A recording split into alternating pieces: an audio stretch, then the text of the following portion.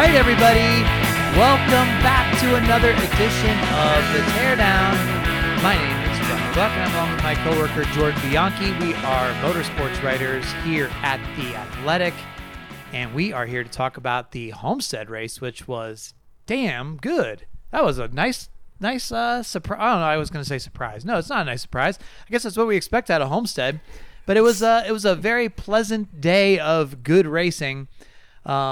I guess there were surprises throughout the field, certainly. But Jordan, I mean, man, this was a good race right there. This was fantastic. This was what you want to see on a mile-and-a-half racetrack. You saw comers and goers. You saw guys struggle early that came back late. You saw guys look dominant early and they faded. You saw lots of passing, lots of side-by-side racing. I know Byron, kind of pulled away at the end there, but you still had moments where guys were able to run down and catch and then pass guys. There's tire management. This was exactly what you want to see in a mile-and-a-half racetrack, exactly what we expect to see at Homestead, and this was terrific. This was a great race. I really enjoyed it, and, it just goes to show you it's one of these things where, you don't need a late caution to make it a great race. You don't need a great finish to make it a great race. Byron led, I guess, I don't know, the last 58 laps. Most of stage 3 it felt like. Race. Yeah. And that all went green from the time he had led that. So it was really, really interesting. I mean, I loved seeing all the different guys up there. Look, I mean, let's back up for a second, because to me, and I think, Brad Keselowski a few years ago articulated this really well, but basically, the best NASCAR racing is the unpredictable racing, right? When we've had situations where, it's the big three and you just know every week who's going to win, and, just like, oh, it's going to be one of these guys, or even with, Harvick and Hamlin a lot last year, it gets so repetitive. And when that happens over and over again, you're just like, I don't know. You just start to lose faith that any underdog can jump up there and get a good run or whatever. So when you see a day like today where you have so many different names up there and there's parity, and just in the season overall, I mean, the fact that Michael McDowell is fourth in points with 3 straight top 10s after the first 3 races, that's refreshing, and it just goes to, it's the opposite of F1, right? It's like, hey, we're actually seeing something that you don't know what's going to happen each week, and you don't know how it's going to unfold and play out. And that's why people tune in. If you already knew what was going to happen, what's the point of watching? So this has been a very, very welcome start to the year. 3 winners that I don't think I would have, I don't think I had any of them necessarily winning a race this year. I think I had 2 of them in the playoffs, Christopher Bell and William Byron. But, in terms of winning a race, I thought, they might make it on points, but really, really interesting start to the year here. It is a very interesting start to the year, and it kind of reminds me back to 2001 a little bit. I think that year there was 18 different winners in the Cup Series, and it was a wide open year where you had big teams winning, you had small teams winning, and you had this unpredictability week to week. Even guys who were running up, Kenny Wallace, Mike Wallace were finishing second in races on non-super speedways. It was just a wild year, and this year is kind of giving that feel a little bit. No one would have predicted Christopher Bell winning a race on the Daytona road course. Him winning, yes. Road course, no. Michael McDowell, I mean, we know he's good in these, at Daytona and Talladega, but still him winning is a surprise. And today, I had high expectations for William Byron this year. I really believe that Rudy Fugle was the perfect crew chief for him at this point in his career, and I thought they were going to do big things. I think William really was on the cusp going into last year of doing something special. And I think really what happened with the pandemic, caused a setback with him and his team. So I expected him to win a race. I didn't expect him to be this strong out of the gate and not to win on a race like this where he kind of went out and took it. I mean, he passed Kyle Larson and Martin Truex Jr., who was fast all day, and he pulled away from those guys. And it was really, to me, a young driver coming into his own, kind of asserting himself a little bit. And, a couple years ago, there was a lot of talk about William Byron kind of being this prodigy and this next generation superstar. And that certainly has cooled a little bit because it's been tough. I mean, going to the Cup Series is not easy, and it's hard to win. We've seen it with Chase Elliott. We've seen it with Kyle Larson. But William Byron feels like he's kind of on that cusp of breaking through, and I think he's really poised for a big year. I was surprised to see it at Homestead, but I think we're going to continue to see it throughout the year now. Well, he's certainly, setting himself up well now, and I think that, these two guys who've won the last couple of weeks, you would have thought they were, at least I would have, sort of the fourth driver on these 4-car teams, and with Larson coming over there this year, and Elliott, the reigning champion, then I thought Bowman was going to be the real breakout star of Hendrick this year, and he may still be. But for Byron to come out and make this kind of statement, you're right. That says a ton about his year and what's to come. A lot of confidence there. It's Rudy Fugle, obviously. I mean, what can you say? It's super impressive, and it's just I just feel like this. Every time something unexpected happens like this, and now 3 weeks in a row, just sort of injects some life into the series because, we'd gone into this year talking about, okay, there's going to be these new tracks this year. There's going to be, all these different driver combinations and stuff like that. But really, when you see the on-track product and it's producing different winners and parity and things like that, that's what really shakes things up and keeps the storylines going all year. I'm very bullish on this year. I think it's off to a great start. Now, I don't know if it'll last, and as Martin Truex said, and I think Michael McDowell was nodding his head and agreeing with them. Eventually the big teams, with the big drivers, the star drivers who won a lot of races, they'll figure this stuff out. So, it's going to be Denny Hamlin and Harvick and Truex, Kyle Busch, Keselowski, Logano. They're all going to win their races and probably win multiple races. And we're going to say, oh yeah, remember that start? That was kind of fun to start, and it didn't really last. I would anticipate, because it would be tough for me to believe that this could keep up, but it's just been fun to see the start of the year unfold this way. I agree with largely what you said. I think it's, at some point you expect the regulars to kind of assert themselves, and they kind of did today at different points. Brad Keselowski, Joey Logano were really strong. Martin Truex Jr. was in the mix all day. Larson was up there. Chase Elliott was up there. But again, I go back to say, Christopher Bell and William Byron both drive for big teams, and they're both talented young drivers who expectations, we've seen them do very, very well in other series going up the ladder, and the expectations were high for these guys. So to me, there's no reason to think that they can't continue. This isn't, a driver with a mid-sized team that's punching above its weight class and kind of taking advantage of circumstances. These are drivers with very good teams, with very good, capable crew chiefs and organizations behind them. So I don't see why it can't continue for these guys going forward. I'm going to be interested to see what the larger picture is, though, and what the snowball effect is, because we're starting to, we've got 3 guys now locked in the playoffs, theoretically, 2 of which I think we could agree we both had penciled in the playoffs. But still, this does put the squeeze on other guys. And if we get, we mentioned it last week, but if we get another surprise winner or 2 along the way, and there's still a lot of racing left, the crunch for the playoffs is going to be fascinating to watch unfold.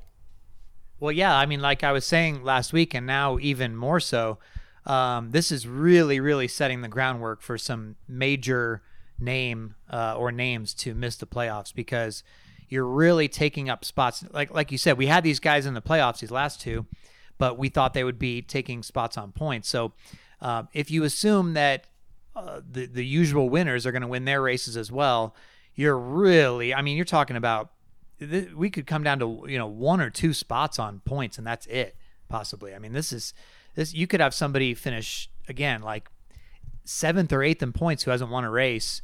They get the last spot on points or something. It could be really crazy. So I'm very curious to see how that unfolds. But along those lines, if you want to take a quick detour to look at some of the standings here, because we've talked about people that have gotten off to a good start, and we'll go back and talk more about that. But really disastrous for guys like Matt DiBenedetto, 34th in points. He's behind James Davison in the point standings. He's behind Joey Gase, Josh Bilicki, and Jamie McMurray, who only ran 1 race. In fact, Jamie McMurray has more than double the amount of points that Matt DiBenedetto has after 3 races. And is it fair to? I mean, Go ahead. I was going to say, is it fair to say, and I think it is, that Matt's in a must-win position for two reasons. One, his points position is such that it's going to be hard to make up that many lost points. I just don't know if they're going to be consistent enough and get enough stage points throughout the year, the regular season, to do that. So their best and most direct path is to get a win, and that means being aggressive and just taking some swings at it. Also, I mean, just pointing your way into the playoffs, he needs to win for his career and for his job for next year to figure out what he's going to do. So if I look at that situation, to me, they have to win. That it isn't about points; it's winning. Well, and yeah, that's a perfect example of how the points bubble is changing. I would say already after 3 races, it's almost impossible. I mean, not impossible, but it's quite a long shot to think that they could possibly point their way in. So you're right; they're going to have to win, but I think he's going to have to do it sooner than later because, at this point, how can you say, okay, he's even going to survive this season? This stuff hasn't really been his fault at all, right? I mean, he got caught in the big one. Yeah, the road course, he blew a tire and it ended up like taking the whole side of his car off. I mean, that's not his fault. Today, I guess, I mean, all of Penske didn't really run well. Weird day for them too, because they were really good to start in the sunlight. Logano and Keselowski were running 1-2. Blaney was kind of off, but it looked like the Penske cars were really fast. Ford in general actually looked really good during the daylight. And then as the transition happened and went into evening, they definitely faded. Yeah, I mean, they didn't have a car in the top 15, finished in the top 15. Keselowski finished 16th. Let's see, Logano 25th. Blaney, he obviously got walled by Almirola. He finished 29th. And another driver too who's in a big points hole. Oh yeah, that's a great transition right there because Blaney's 24th in points. So again, if you're that far back, Almirola 26th in points, and that's somebody who's been able to point his way in several times. I just don't see how you can overcome that because these spots are going to get taken up. And when you look at the point standings, okay, like the top 3 guys in the point standings right now have not won a race. In fact, 5 of the top 6 in the point standings haven't won a race. The only guy up there is Michael McDowell in 4th. So, we assume they're going to win races, those guys, Chase Elliott, Kurt Busch, people like that. But if they don't, and they're the ones racking up the points, the guys who are trying to be like, oh, I'm getting in 14th or 15th, they have no shot. So, man, this is really shaping up to be a fascinating season, one that I have not seen in I don't think since I've been covering the sport, 2004 now, where, you just, at some point, you get into the predictability of things and you say, yeah, okay, this is kind of what I thought was going to happen, and you kind of settle in. But, now we're going to talk about theories, I'm sure, of why we saw Chris Buescher be able to run well for a while, or why McDowell. What's your take on the parity so far? What's behind this? To me, primarily, there has been no rule changes. The package has been the package, and teams have a great familiarity with this. And there's also a parts freeze and an R&D freeze, so teams aren't able to try different things. They aren't able to tweak. They aren't able to experiment, and that closes the gap when you've got big teams that are kind of in a box on what they can do. There's only kind of a ceiling on how high they can go. Whereas I think if you're a mid-sized team and you can always kind of, you have a little bit more to play with because you have an opportunity to catch up. And I think we're seeing that right now where the bigger teams are kind of capped out, and we've seen some mid-sized teams. Front Row Motorsports is a perfect example. Roush Fenway Racing is a good example today, at least for a good chunk of the race. Really work hard in the off season to close that gap. So to me, the parts freeze and the limiting R&D factors is really the biggest thing. Yeah, I mean that's what it sounds like when you ask people so far, right? Like Truex and people like that's really increased the amount of parity. And I tell you what, this is looking way ahead here, Jordan, but I think this, if that is the case, and that's what's behind this, and it's able to continue that way in some degree. Now, we know, again, we don't expect this to be like this all year, and we think that, the dominant teams and drivers who are typical multi-race winners will eventually get their wins. But if that's the case where, you can see a Buescher pop up there or a McDowell and stuff like that, I think that bodes well for the next gen car because it's going to be all the same source, right? You're not going to be able to develop your own parts at all. You're going to be buying everything Everybody's going to be buying from the same place. You're going to be getting your cars from the same place. So, and you can't do anything to those parts either. Right. That's right. So if that's the case, I think there's, that is very promising for NASCAR's future. And that's what they want, right? That's why you see these new owners getting in and trying to jump in. And again, we could be, look, I'll say this. I always tend to get too far ahead of myself after the first, intermediate track race or the first couple. Last year, you would have said Blaney and Alex Bowman after the first couple intermediate track races. Wow, they're going to dominate the year, and I don't know, what did they have a combined maybe 2 wins last year? They had 2 wins. Right? Blaney should have had much more, though, to be honest with you. He should have had he was in position to win 4, 5, 6 races last year, and Bowman could have won a couple easily too. They just didn't execute. But what I'm saying is after the first couple races like that, you can't always just take whatever, Gibbs was talking about how far off they were and stuff like that. We really got to get to work. And then Denny Hamlin went out and basically had a career year, so it's they were still far off, I guess, for some of their other cars, but you get my point. You can't totally just take this small sample size, but again, it's the possibilities are very intriguing, I guess, of how this is setting up at this point. I think it's an exciting year. I've said that coming in, all the reasons you mentioned, and I think the first 3 races of the year have proved that out. I'm curious to see where this goes from here. And today, it's not like this was an underdog a race where we just saw a bunch of mid-sized guys in contention. Martin Truex Jr. was up there, Chase Elliott was up there, Kyle Larson was up there. There was enough guys in the mix throughout the day where it really looked like. It's going to be, I think, kind of play out how we kind of expected it to, but it is nice to get this break, and it's going to be interesting to see if this can carry through. Like a Tyler Reddick, for example, who's a very talented driver in his second full season.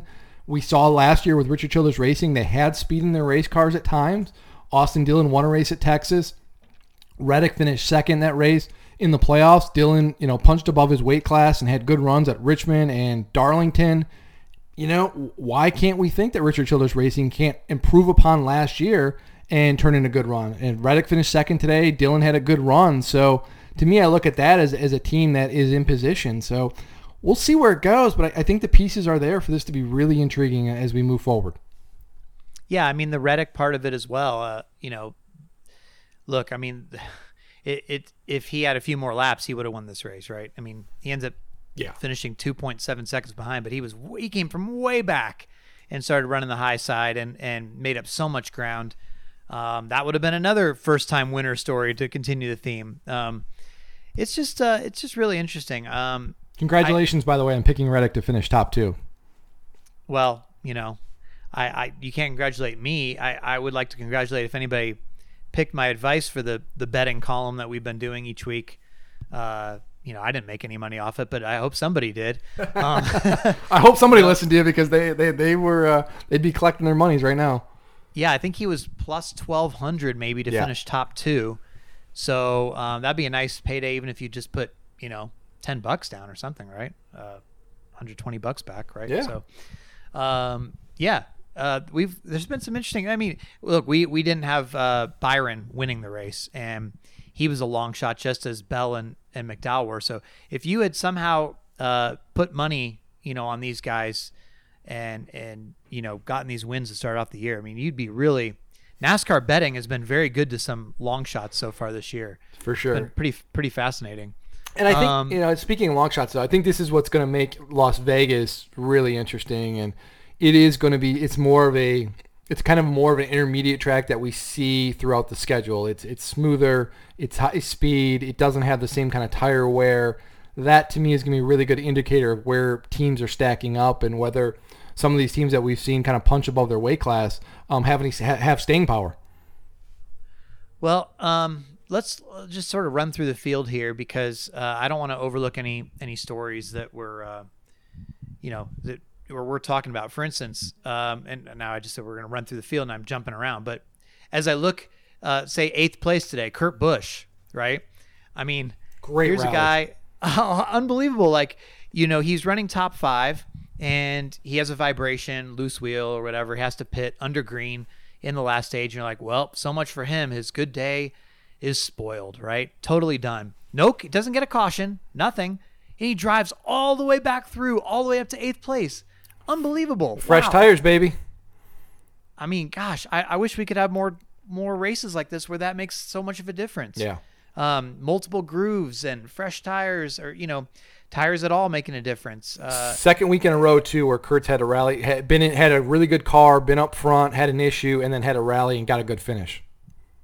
And then on the other side of this, on the flip side of this, you see Cole Custer. He was having a really good run. I mean, he started off slow, was easily going to get a top 10 finish out of it.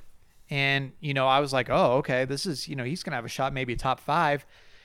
I guess at the end he had a tire coming apart or something, and last lap ends up finishing 23rd. But they had decent speed for a while. So, I mean, I don't know if you feel positive or negative about that if you're Cole Custer, but, you showed something at least. I think you have to be positive. You've got speed on a 1.5 mile intermediate track. We've seen him in the past. This has been a very good track for him. These kind of tracks have been good to him. He won last year at Kentucky. So theoretically, if you've got speed here, hopefully that carries over and you're with an organization that is one of the powerhouses. So, it's frustrating, but that is a team that is capable of winning and getting that win if they need it somewhere along the way.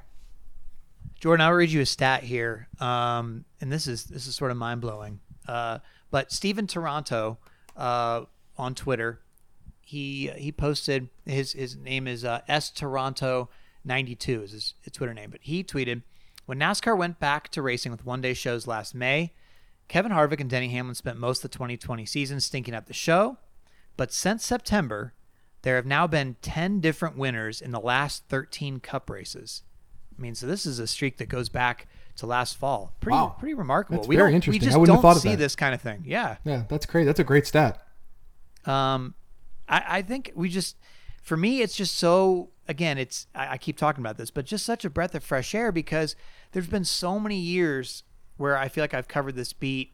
I'll take you even back, it's sort of like the Jimmy dominance, right? It was just like, every year Jimmy's going to win a lot of races. He's going to dominate the playoffs. No matter what anybody does, Jimmy wins again. Okay. And I just think NASCAR, when it gets predictable, it just takes the life out of it. I've seen this movie before. Same thing every week. Some of the tracks are so similar. Now you have a lot more diversity in the schedule. You're having a lot more diversity of names up front. It's, not even the same, winners, but different guys leading laps. It's just, you just hope it can continue. And apologies to those who are, those of you who are fans of big name drivers who you want, to see your driver win 8 races a year or whatever. But, I don't have a dog in the fight. So for me, I want the more fresh stories and unique stories and fun stories you can get, the better. It just keeps it interesting. So can you give me that stat one more time?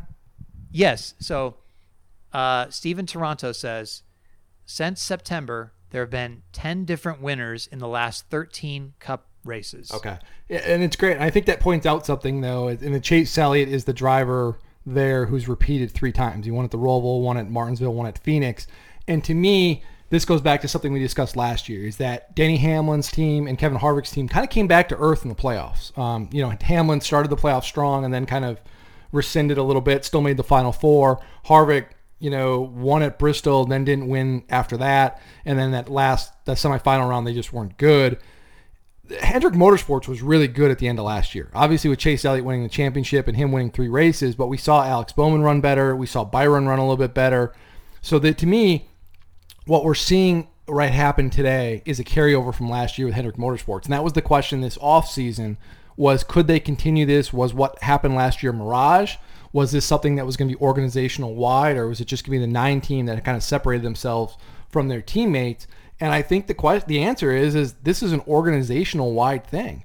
William Byron won today. Chase Elliott is still doing Chase Elliott things and has been in contention to win the last 3 weeks.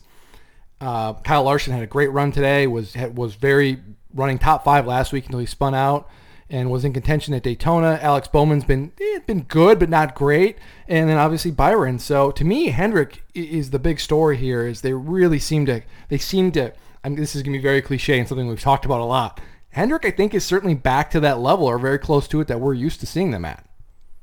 That's interesting. Yeah, until you said that, I didn't even think about Chase Elliott being the only one to win multiple races. I was thinking of maybe a couple drivers in there had won multiple since last September, but this streak goes back to September 12th at Richmond. So it's been Keselowski, Harvick, Kurt Busch, that Kurt Busch Vegas win, Hamlin, Elliott, Logano, Kyle Busch, his only win of last year at Texas, and then Elliott, and then obviously McDowell, Bell, and then today to open. So just really weird. It's just so strange how that's shaken out, because we've, again, just I don't know how much to take out of it, honestly, because I think Vegas next week could be a very, very different situation. As Tyler Reddick said, these worn out tracks, maybe you can apply this sort of style to Atlanta, Darlington. Fontana's not on the schedule this year, but when you get into the more freshly repaved tracks, or the tracks that are more, groove dependent, where you can't really make as much of a difference running up the wall or whatever, Vegas, that's going to be totally different, even though it's a mile and a half track. I would think. I wouldn't expect necessarily the same names today. So maybe that's, maybe at this time next week on the podcast, we'll be talking about, okay, well, here they are. They all, all the familiar names all came out. Well, I guess we got too far ahead of ourselves. You know what I mean?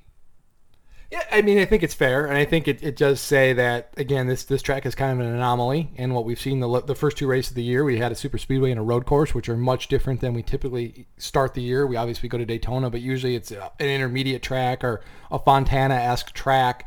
So I think Vegas is going to be interesting to see where teams stack up and where everybody is at, and if their team, if Kyle Busch is continuing to struggle at the beginning of races and having to rally at the end, that's going to be eye-opening to me. If the Penske cars start strong and they fade, that's going to be eye-opening to me. It'll be interesting to see where this goes, because we're going to have a nice mix of we've had a nice mix of racetracks so far, but starting today, 3 of the next 4 races are mile-and-a-half racetracks. Can we go back to Harvick for just a second? Because I did want to say, I mean, like you mentioned him, and how he's sort of fallen off. I totally expected some big things from the 4 team today, because I thought I'm curious. Okay, yeah. You go ahead. You're explaining. I was curious about this because our expectations for Harvick today were very different. Yeah, I thought that this, like they kind of fell off at the end of last year, but if you look back at the last 2 mile-and-a-half tracks, he was leading at Texas, and he hit the rain patch, so he was probably gonna have a great day there. He probably had the best car at Kansas the week before that, but he couldn't get past Logano because of the aero stuff, when Logano kept blocking his air on that whole last run. And so I just thought, okay, now we're going to see the Harvick strength. We haven't gotten to see it, at Martinsville and Phoenix. Those aren't their strong suits. I mean, even though you would have thought Phoenix for Harvick, but on those short tracks, they haven't been as strong. And then obviously road course and Daytona 500, you can't take anything from that. So I just thought, okay, intermediate, now they're going to come out. We're going to see the 4 team strength. It just didn't happen. He did not lead a lap today, and he had to rally to get to 5th place, with McDowell sort of chasing him down at the end there. So, I guess my expectations for Harvick were a little bit too high, but they just definitely don't seem to have quite the firepower, and I can't really explain why. Yeah, to me, Homestead isn't that great of a track for them, though. If you go back to this race a year ago, they weren't dominant. They had some issues late, and it was a very bad finish. And if you go back to they've made all the championship 4s, not every single championship 4, but they've made every championship 4, but like 2 at Homestead or something like that, some crazy statistic.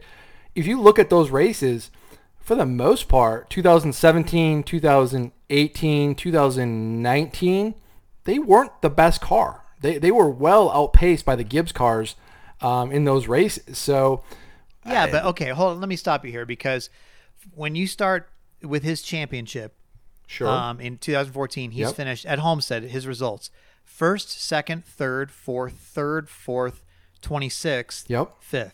Yeah. So I'm saying since 2017 and those races, those years, who did they finish behind since 2017? Yeah, but I mean, I still would have thought you're talking about he led 54 laps one race, 46, 79, 58, 41. Usually they're up there leading laps. They're in contention. They're in the mix. Today, to not lead any laps. You look at last year. Yeah. They just, I don't know. I didn't expect them to have a dog day or anything. It's a good call by you. It's a good call by you. Yeah, I'm due. Hey, it's Kaylee Cuoco for Priceline. Ready to go to your happy place for a happy price? Well, why didn't you say so? Just download the Priceline app right now and save up to 60% on hotels. So whether it's Cousin Kevin's Kazoo Concert in Kansas City, go Kevin, or Becky's Bachelorette Bash in Bermuda, you never have to miss a trip ever again. So download the Priceline app today. Your savings are waiting. Go to your happy place for a happy price. Go to your happy price, Priceline. Well, what else do you want to talk about from this Cup race specifically before we move on here? Can we just talk about how awesome Homestead is? I mean, it's sort of cliche by this point, and I totally agree with you, and I could talk about it all day at the same time. Like it's amazing. It is clearly the best mile and a half track. It's not even close.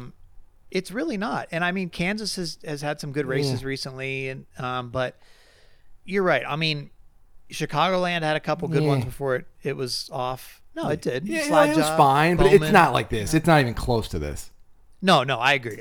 It's not even. This is amazing. This is a track where it's like, why can't we have this track at other places? Like these you want to have intermediate racetracks, mile and a half, that's fine. Build this. This is great. It's not that, dog leg front stretch. This is a progressive track, tire wear. People can pass. This is such an awesome place. I love this track. It's perfect. It's the absolute perfect NASCAR racetrack, and look, I thought Phoenix did a great job putting on the finale, and their facilities are certainly more modern, and it was fine. But if you're talking about the great racing and things like that, there's just, I mean, especially when you talk about a new fan or something, like first you got to take them to like a Bristol or Martinsville, or a super speedway, because you got to get him hooked before you give him like the mile and a half part. Before you take him to Kentucky? Yeah, exactly, right. But Homestead is just such a beautiful. I mean, that to me, that's what NASCAR racing is, and we saw it today. It was a great Homestead race. I just thought it was the best of the average NASCAR race, what you can hope to watch. And again, at the same time, there wasn't a late caution, there wasn't a great finish, and we still thought it was really good. So I just think that says a lot about the track. And the Xfinity race as well was intriguing. Noah Gragson was going to win that race, and we actually had a little bit of a different take there. If you want to go into that. Yeah, I'm not blaming Gragson for what happened at the end. I mean, he was a victim of circumstances, and your guy spins out in front of you, and there's not much you can do in that situation. But he's not blameless in the sense that don't put yourself in that spot. You've got what was the lead? 8-9 seconds. It was a monster. Yes, I'm doing an item on him for my top 5 column, and at the moment of impact, when he hit David Starr, or when David Starr slid up in front of him and they collided, whatever you want to put it. He had an 8.75 second lead coming to 2 laps to go. Yeah, that's a huge lead, and don't put yourself in that spot. You are obviously faster. You're coming up on a slower car. Don't try to pass them in the corner. You don't need to do that. I understand that you think you're going to go by and whatever, but if something happens, that car is going to probably slide up the track, and he was pegged. He was pegged to the high groove. He was not leaving that high groove. And if that car slides up the track, you're going to be in trouble. Pick your spots. Wait until you get the front stretch. Don't put yourself in a spot. Don't be aggressive. Back it down. It's okay. You've got a giant lead. They're not going to catch you. And to me, that just speaks to a larger issue with Gragson, where he's not good in late race situations. And it's been that way throughout his career. Now, he's better than he used to be, but his racecraft, it still has a long way to go. And to me, that was a moment where you've got to take a step back, and a driver has got to say, I'm going to pick my spot here. I don't even need to pass this guy. And if I am going to pass this guy, it's going to be on a straightaway. I don't totally agree with you. I mean, look, I understand that's probably a lesson for next time. It's just how can you anticipate that, a car that you're coming up to lap in that exact moment is going to blow a tire. I guess you have to, or have a tire go down and make him slide up. I guess the tire was still I would up, say this, it's a long green flag run, and the tire wear there is significant. So I think... No, it's a fair point. I mean, but just in that exact moment as you're coming up, it's really hard to blame him for that. And I also think that David Starr, as a longtime veteran of the series, can he not give more room? Why is he that far up the track in the first place? The leader's coming up on the high side. And if David Starr is at all worried about a tire going down, as a veteran, shouldn't he be on the low side in case something happens? He bobbles, he can save it. Because, he ended up hitting the wall, but he didn't hit it hard enough. He just bobbled enough. He didn't blow a tire and slam the wall. You know what I mean? So I don't know. It's a tough spot.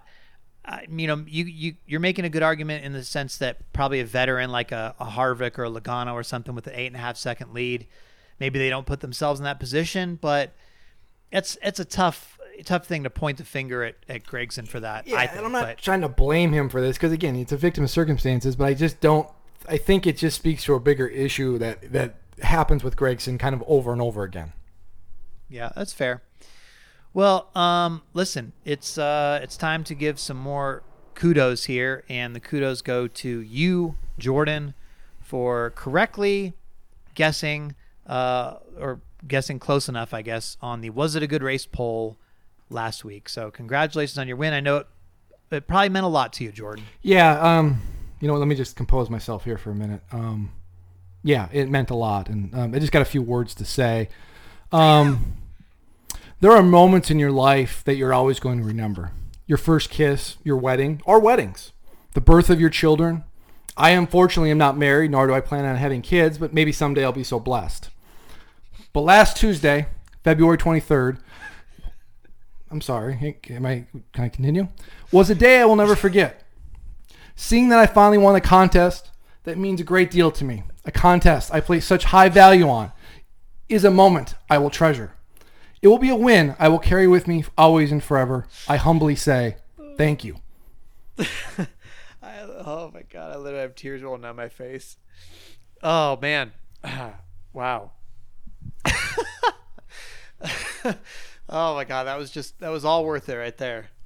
Man, I would almost tank a victory to hear that speech again. That was just moving. That was moving, Jordan. That's probably what my tears are coming from, because I know it's from just the heart, really Jeff. sincere. It's from the heart. Really, really sincere. Wow. Okay, so if I can compose myself, we need to guess on this week's Was It a Good Race poll. Since you're such a gracious winner, I would love for you to go first and name your percentage for this Homestead race. Is 85% too high? I mean, I'm probably am because I'm probably biased. Why'd you do that? That was the number you wanted? That was the exact number I was thinking. Shoot, I'm sorry. That's a bummer. Darn. Oh, shucks. I wish I wouldn't have gone first. Oh, well, I'll just go with 85. I'm sorry. Your turn. 86. Yeah, that's fair. All love and war. I will say, I think it's going to be tough to get over 86. I mean, to have this in the upper 80s, I don't know. I did see enough people on Twitter that were like, "Ugh, that was a boring race." I don't know why. I mean, that's the knock on it. People are gonna be like, "Oh, the finish." And it's like the finish was natural. Like, I mean, it's not every race needs to go into overtime, and you not to be crazy and crashing. And this was a natural NASCAR race played to its conclusion. I thought it was fantastic. Yeah, I just. Again, it's the era we live in. It's the time. I hate to be one of these people that's like on Twitter, like, if you didn't like that race and you don't like NASCAR. But I almost kind of feel that way on this one, because this is what you're gonna get. This is about as good as many NASCAR races get on a 1.5 mile track. Like, it's not Martinsville, it's not Daytona. You're not gonna get this like insane race, but this was really good. This was a good auto race. Like, if you didn't enjoy it, like, are you not just like causing yourself a lot of frustration by watching these races every week? Like, what are you watching for? I don't get it, I guess. But I just thought it was good. Maybe I missed the mark, but I think there'll be enough people that it definitely gets in the 80s. I just don't know where in the 80s. You may tie it up here, tie up the score going into next week, but I guess we'll see. Yeah, I echo everything you said. I hate to be one of those people, but if you're looking for something else on a track like Homestead, I don't know what to tell you. Yeah. Well, listen, Tyler Reddick, he had a great show today, and he is going to be this week's guest on the 12 Questions podcast, which you can hear right here on the Teardown feed that I've been dropping in every Friday. So check back for that. We've had some really enjoyable ones so far, I think. Yeah, your Corey LaJoie one was excellent. He was great. He was fantastic, and Chase Briscoe was fantastic. Joey Logano. You know, I always say it's these guys. The questions are there. It's just how much these guys want to put into answering them, or how much thought they want to put into them. I'm sure we'll have some duds eventually, but I feel like it's been a pretty strong start to the season with those, and I've really had fun doing them. So I hope you guys enjoy listening to them this year for free on the Teardown feed. And of course, subscribers to The Athletic get the early access. They get the written version, which is always behind the paywall, and then the early access to the podcast version comes out on Wednesdays instead of Fridays. So anyway, I think there'll be another good one coming up Friday. I will say, though, again, we are still on baby watch here in Colorado. My wife, Sarah's made it already longer with baby 2 than we did with baby 1. So I don't know if I'll be here for the Teardown next week. But Jordan, I think you'll be able to carry on without me very well, even if I'm out for a little bit. But then I'll be back after a few weeks, a month, whatever. So that's the plan. I'll try to be back for Vegas next week, but if not, you guys know what happened. Thank you so much for listening. We appreciate all your support. We appreciate all your tweets and feedback and comments. And we will talk to you next time on The Teardown.